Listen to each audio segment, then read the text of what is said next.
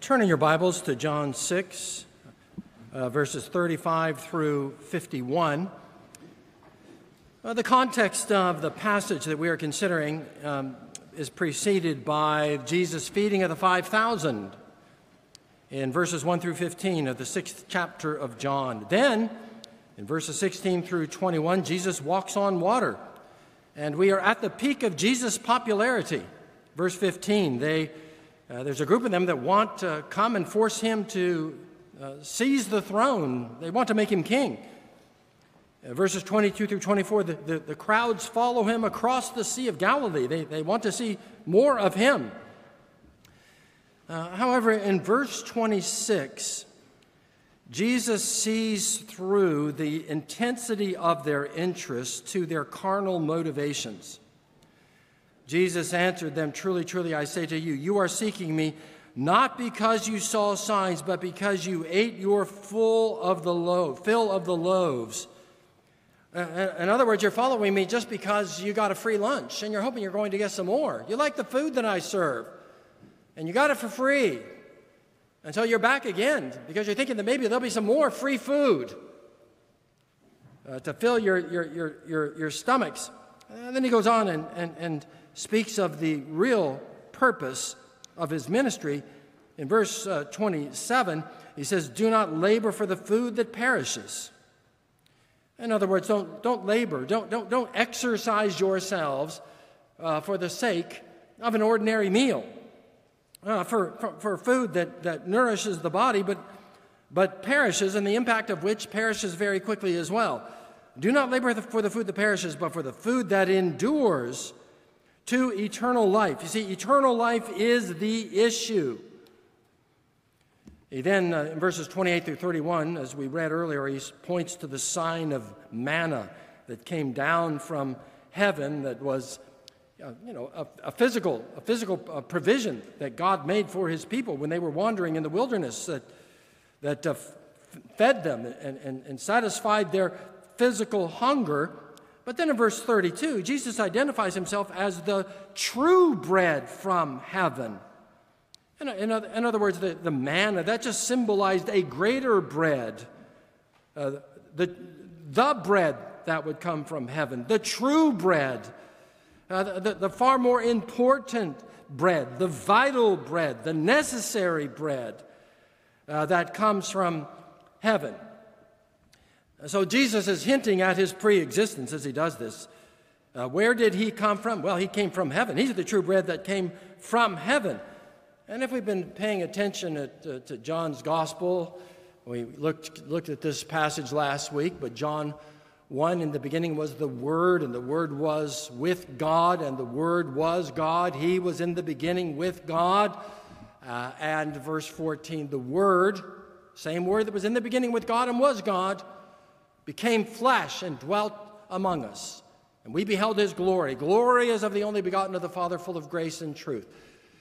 And so he's pointing toward his pre-existence. Jesus Christ, the Son of God, did not begin to exist in the womb of the Virgin Mary. He existed before then. He was with God. He was in heaven.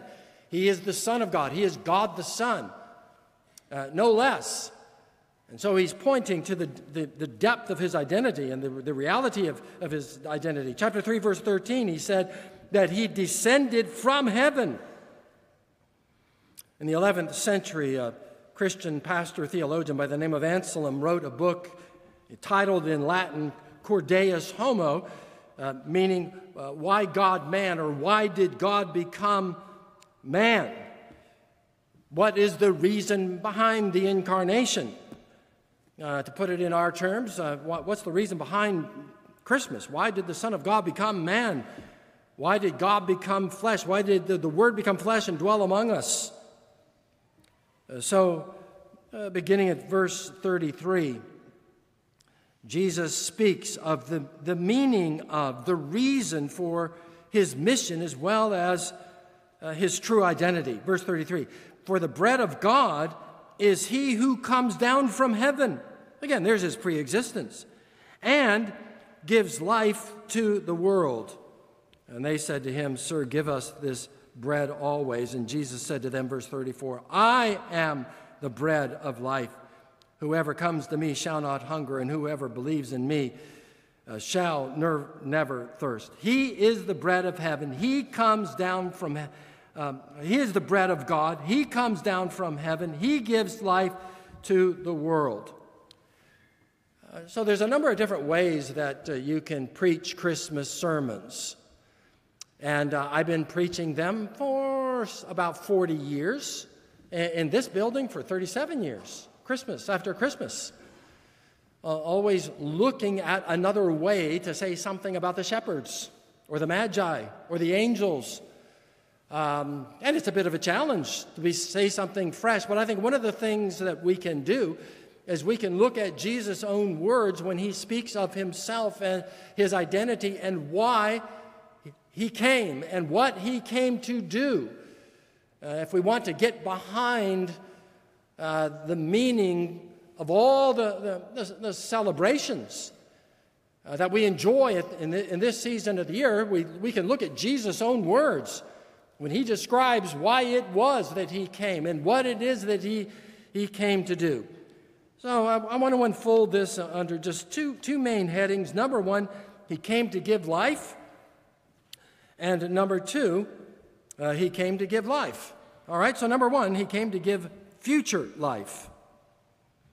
So he says that he came to give life, verse 34, to give life to the world. What does he mean by that? I mean, we are alive, aren't we? Yes, we are.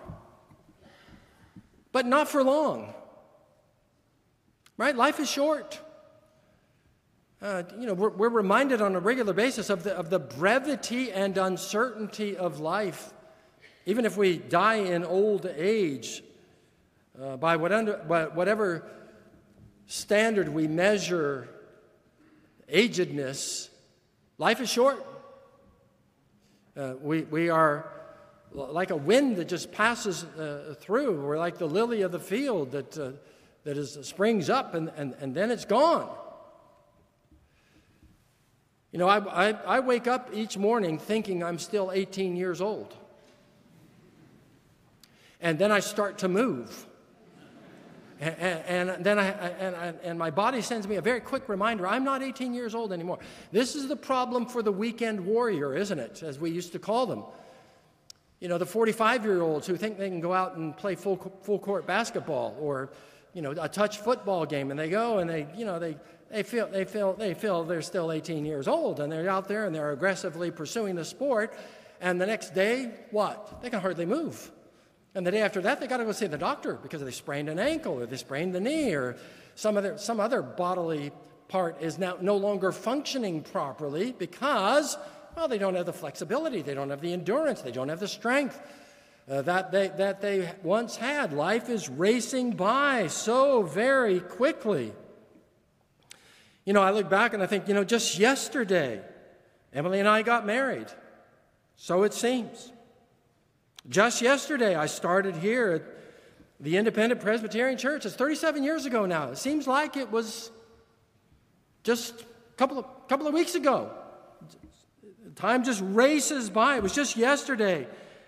Our house was full of young children. Now they're all grown. They're all married. Now there are grandchildren. The time is just racing by. Life will be over before you know it. This will be the first time our house will be basically empty on Christmas Day. It's our off year. Everyone's elsewhere for Christmas. And next year we have them. We had all of them for Thanksgiving. All 22 of us were together for Thanksgiving. In light of that, Christmas being just me and Emily sounds pretty good, actually. I'm quite looking forward to peace and calm and quiet. But my point is, where did all the time go? Time is just passing. It's just passing by. Jesus is addressing the issue of future life. Is this life all that there is? Is there nothing beyond this? Do we just live and die and then life is extinguished and it doesn't go on at all? And what is next? Well, Jesus is addressing that question. Look at verse 37. He says, "There, all that the Father gives me will come to me, and whoever comes to me I will never cast out." There he's speaking of this eternal bond. When we die, we enter into eternity. Consciousness lives on. Where do we go? I think one of the questions that's being asked by virtually everybody, does consciousness live on? Do I live beyond this life? And the answer of the Bible is, and the answer of Jesus here is, yes, we do. And there is life in eternity. We call it eternal life. Life goes on. Where will we be? Will we be with God, or will we be apart from God? Will we be in heaven? Will we be in hell? Here he's speaking of the security of those who are believers. All the Father gives me, they come to me. They come to have faith in me. And of course, the background to all this is Adam and Eve and the fall and the entrance of sin into the world and our separation from God and our hostility toward God and our alienation from Him. All that, and sin and guilt and corruption, and Jesus comes and He provides the sacrifice for sin that is necessary to bring about the forgiveness of our sins and reconciliation with God and the gift of eternal life. And he's speaking here of the certainty and the security of all those who come to Him and receive those gifts. All that the Father gives me will come to me. There's the certainty of salvation. And whoever comes to me, I will never cast out. We are safe and secure. Verse 38, "For I have come down from heaven, not to do my own will." You see, again, His preexistence. We don't speak of ourselves having come down from heaven. People that talk like that, we put in a padded cell. Jesus, however, can say of Himself, "I came down from heaven. I was sent on a mission. I existed before I arrived here. I was in heaven, and I was with God, and I am God the Son, and I've come down from heaven, and I have a mission. There's a task that I have to accomplish. I'm not doing my own will, but the will of Him who sent me. And this is the will of Him who sent me," verse 39, "that I should lose nothing of all that He has given me, but raise it up on the last day." He speaks there again of being sent. There's another way of saying it. The will of Him who sent me. I've come down from heaven. I descended from heaven.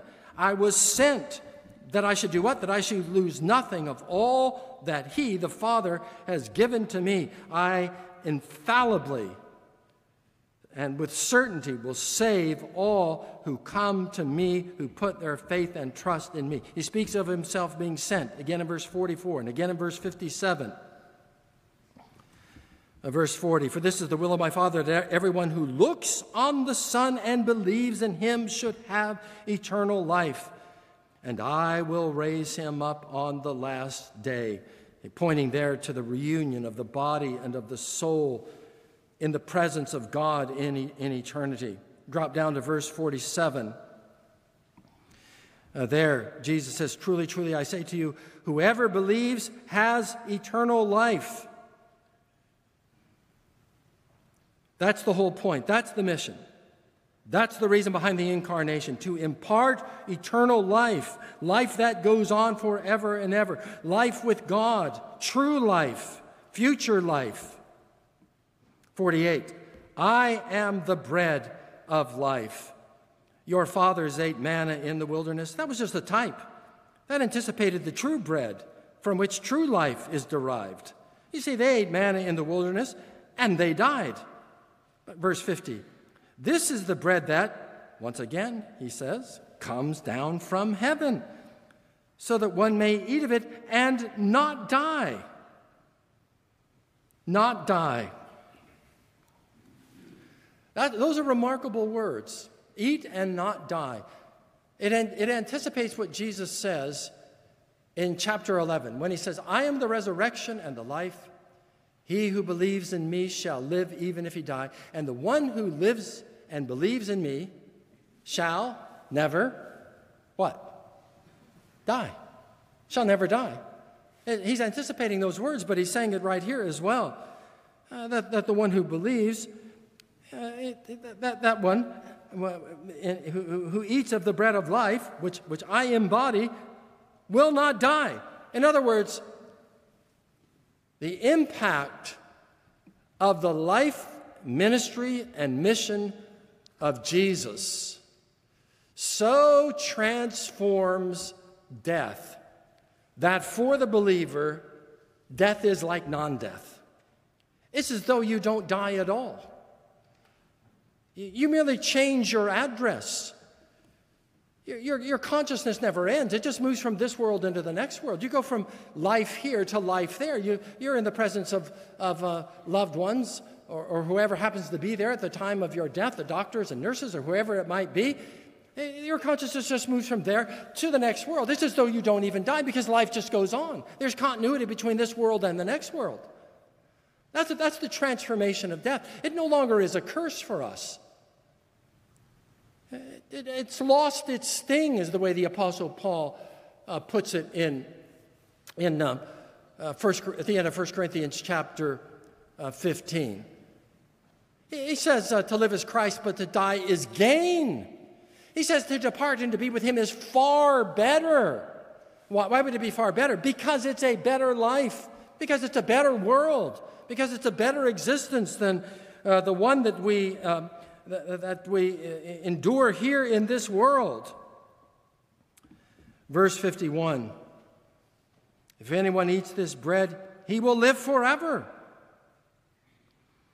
I am the living bread that came down from heaven. If anyone eats this bread, he will live forever. And the bread that I will give for the life of the world is my flesh, that is my flesh offered in sacrifice. So, what has he come to do? Well, he's on a rescue mission to relieve us of the consequences of the fall and of our own sin in light of our accountability to a holy God whose eyes are too pure to look upon evil, who says the wage of sin is death. And so he takes on humanity that the sentence of condemnation and damnation might fall upon him rather than on us. He came to pay the wage of sin for all who repent and turn and believe. I came that you might have life. Again, another statement about the nature of the incarnation. What's the meaning? I came that you might have life and have it more abundantly. It speaks of the richness of life and the fullness of that life entered into now and extending into eternity. So in eternity, it is a better life. We move from this world to the next world in light of the incarnation and the whole life and ministry and death and resurrection of Christ. And he then ushers us into the presence of God, in whose presence, according to Psalm 16:11, is the fullness of joy, and at whose right hand are pleasures forevermore. Again, the apostle, to live is Christ, but to die is gain. To depart and be with him is far better. Here's the way John, the apostle, describes things at the end of the book of Revelation. He says, the dwelling place of God is with man. Where is heaven? Heaven is where God is. Heaven is where Christ is. He will dwell with them. They will be with his people. You think of the person who is the most charming person in all the world to you, whose presence you would rather be in than with anyone else at any time else. Well, God is infinitely superior to that, and to be in his presence is to be, there can be no better place to be. And God himself will be with them as their God. Verse 4, Revelation 21, he will wipe away every tear from their eyes, and death shall be no more. Neither shall there be mourning, nor crying, nor pain anymore, for the former things have passed away. That's a different world than the world we inhabit. No more tears, no more death, no more mourning, no more crying, no more pain. Liberated from this veil of tears, liberated from our aging, aching bodies. They all passed away. Continuing, verse 5, Revelation 21. Behold, I'm making all things new. Write this down, for these words are trustworthy and true. You can rely on them. You can depend upon them. There's no question as about whether or not these words are going to be fulfilled. They will be fulfilled, infallibly so. It is done, he says. I am the Alpha and the Omega, the beginning and the end. To the thirsty I will give from the spring of the water of life without payment. The water there representing that which satiates and satisfies the body. Here he's talking about spiritual water that satisfies and quenches the thirst of the soul. The one who conquers will have this heritage, and I will be his God, and he will be my son. So better life and reunion. There'll be a reunion. 1 Thessalonians 4, the Apostle Paul, verse 17 there says that we will be with departed loved ones together with them with the Lord. I think, Christmas time, the whole holiday season is often a melancholy time for many, many people. And, I try to analyze why that is. It's fairly obvious, but some of us, figure these things out rather slowly. But you just think about the traditions that go back to childhood. Your earliest memories, some of the earliest memories you have are of Christmas. And you have all the same things happening all through the decades. And so you're singing the same songs, basically. You're singing them year after year after year. You've got the same symbolism. So you've got the trees, and you've got the ornaments, and you've got the wreaths, and you've got, all the various kinds of decorations. You've got many of the same foods and many of the same drinks. And so you have these memories, and they go back to when you were just tiny children, and then right through your youth and into the adult years. And then you have your own family, and then it's you, and then it's you and your spouse, and then it's your children, and then all the years when the children were young, and then on into adult years, and then you get older and older, and you face the reality of not having those with whom you celebrated all those years. They're now gone. We have members who have had 60 years of Christmases with their spouse, and now they're gone.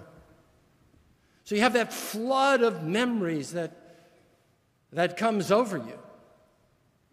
And so it can be a time of melancholy because of the memories that we have of all that came before. And I think we take some comfort in knowing that eternal life means that this is not the end of those relationships. Those who before us, with whom we were related and with whom we celebrated, those who die in Christ, we will see them again.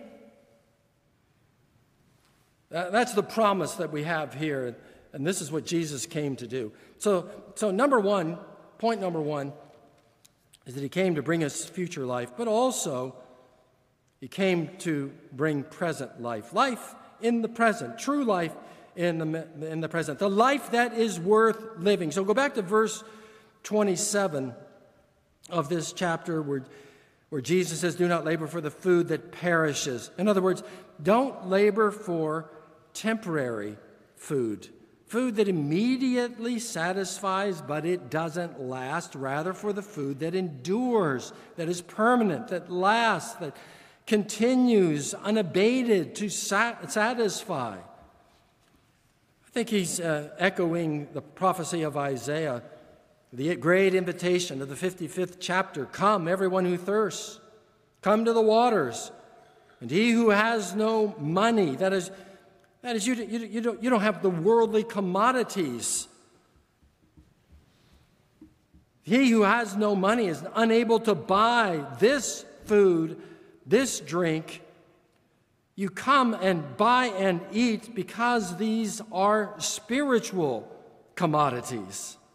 The water that I provide, it's a spiritual water. The food that I provide, it's a spiritual food, and you don't need money in order to enjoy it, because it's not a worldly entity. It's a spiritual entity. So he says, come, buy and eat. Come, buy wine and milk without money, without price. Why, he asks? Do you spend your money for that which is not bread, and labor for that which does not satisfy? Listen diligently to me, and eat what is good, and delight yourself in rich food, that is spiritual food, that is food for the soul. So he says in verse 35, I am the bread of life. He who comes to me shall not hunger. Whoever believes in me shall never thirst. I think this is profound psychological insight. He's talking about the human condition. What is the human condition? Hunger. He's not talking about physical hunger, but it provides a metaphor. It's a wonderful analogy of what has happened, what the reality is for us spiritually. We're spiritually hungry. We're spiritually thirsty. That's our condition in this world. There's a spiritual longing in our souls. And he's butting up against the temptation that we have to try to satisfy the spiritual hunger with material things, with physical things. Think that we can find fulfillment, that we can find satisfaction. But he says that he is the bread of life. In other words, the one and only bread of life. You're not going to find that satisfaction, that fulfillment. You're not going to quench the hunger. You're not going to satisfy the thirst of the soul through worldly food in whatever form that food may come. So it may be in the form of success. It may be in the form of worldly things. It may be in the form of recognition. It may be in the form of pleasure. We recognize this. The world is in pursuit of all those sorts of things, thinking that by doing so, then they'll be happy, then they'll be fulfilled, then they'll be satisfied. And Jesus says, oh, no. Now, this is what I warn young couples when they're getting married. You're getting married thinking that this person is going to satisfy you, that then you'll be happy, then you'll be satisfied, then you'll be content, then all will be well, then life will be wonderful. It's not going to happen. Why? Because you're not marrying the bread of life. You're not marrying Jesus. He alone is the bread of life that can satisfy the hunger and quench the thirst of the soul. And he promises that the one who comes to him will not hunger and will not thirst. In other words, what he's talking about is even the impact of faith in Christ has in this world, in this life. He came not only to give us future life, but abundant life in this world, so that believers, those who come to him, are the ones, it may be counterintuitive to all the world, but are living the life that is worth living. Because they have a profound measure of satisfaction, a profound measure of fulfillment. The hunger of the soul has been satisfied. The thirst of the soul has been quenched by the bread of life, by the living water. And so they're not dripping with need.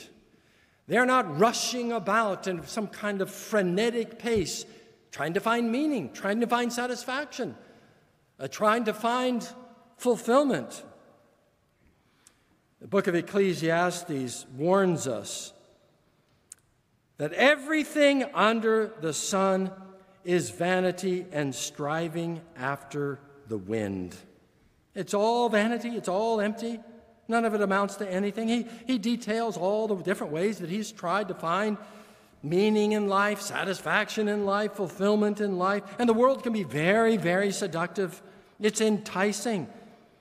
It appeals to our flesh. It presents that which appears to be true life, the life worth living. I mean, you see it in media every day. You see it in the television. You see it in the movies. The way life is portrayed, what is presented as the life. And it's always full of pleasure and things and fame and fortune and all the rest. Realize what the world promises it cannot deliver. It promises real life, but it's a counterfeit.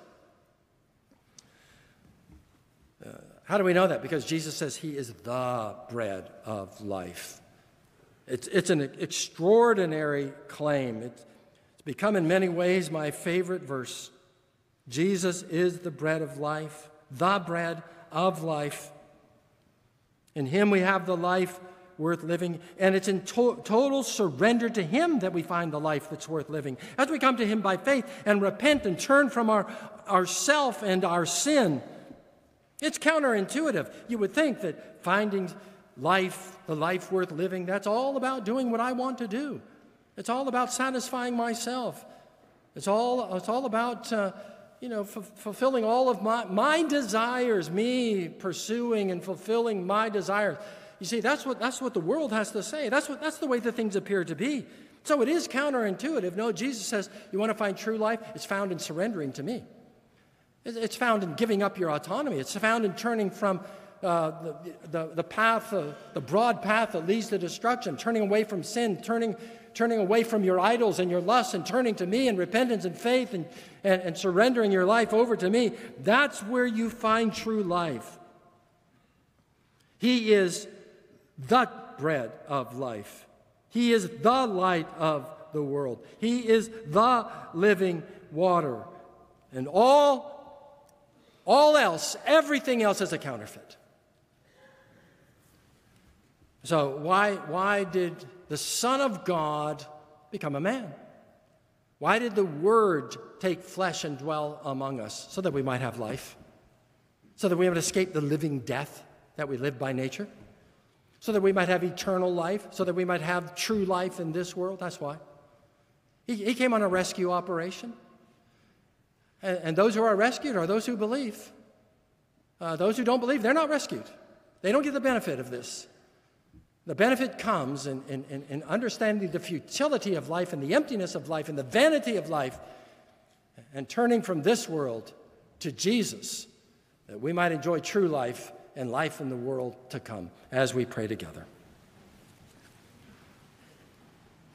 Our Father in heaven, these are great, wondrous things that we contemplate together. The Word made flesh, the bread of life. We pray that you would open our eyes, open our ears, soften our hearts, turn our wills away from self and sin to the Savior. Give us the eyes to see and the ears to hear and the hearts to receive the gift of eternal life through Christ Jesus our Lord, in whose name we pray. Amen.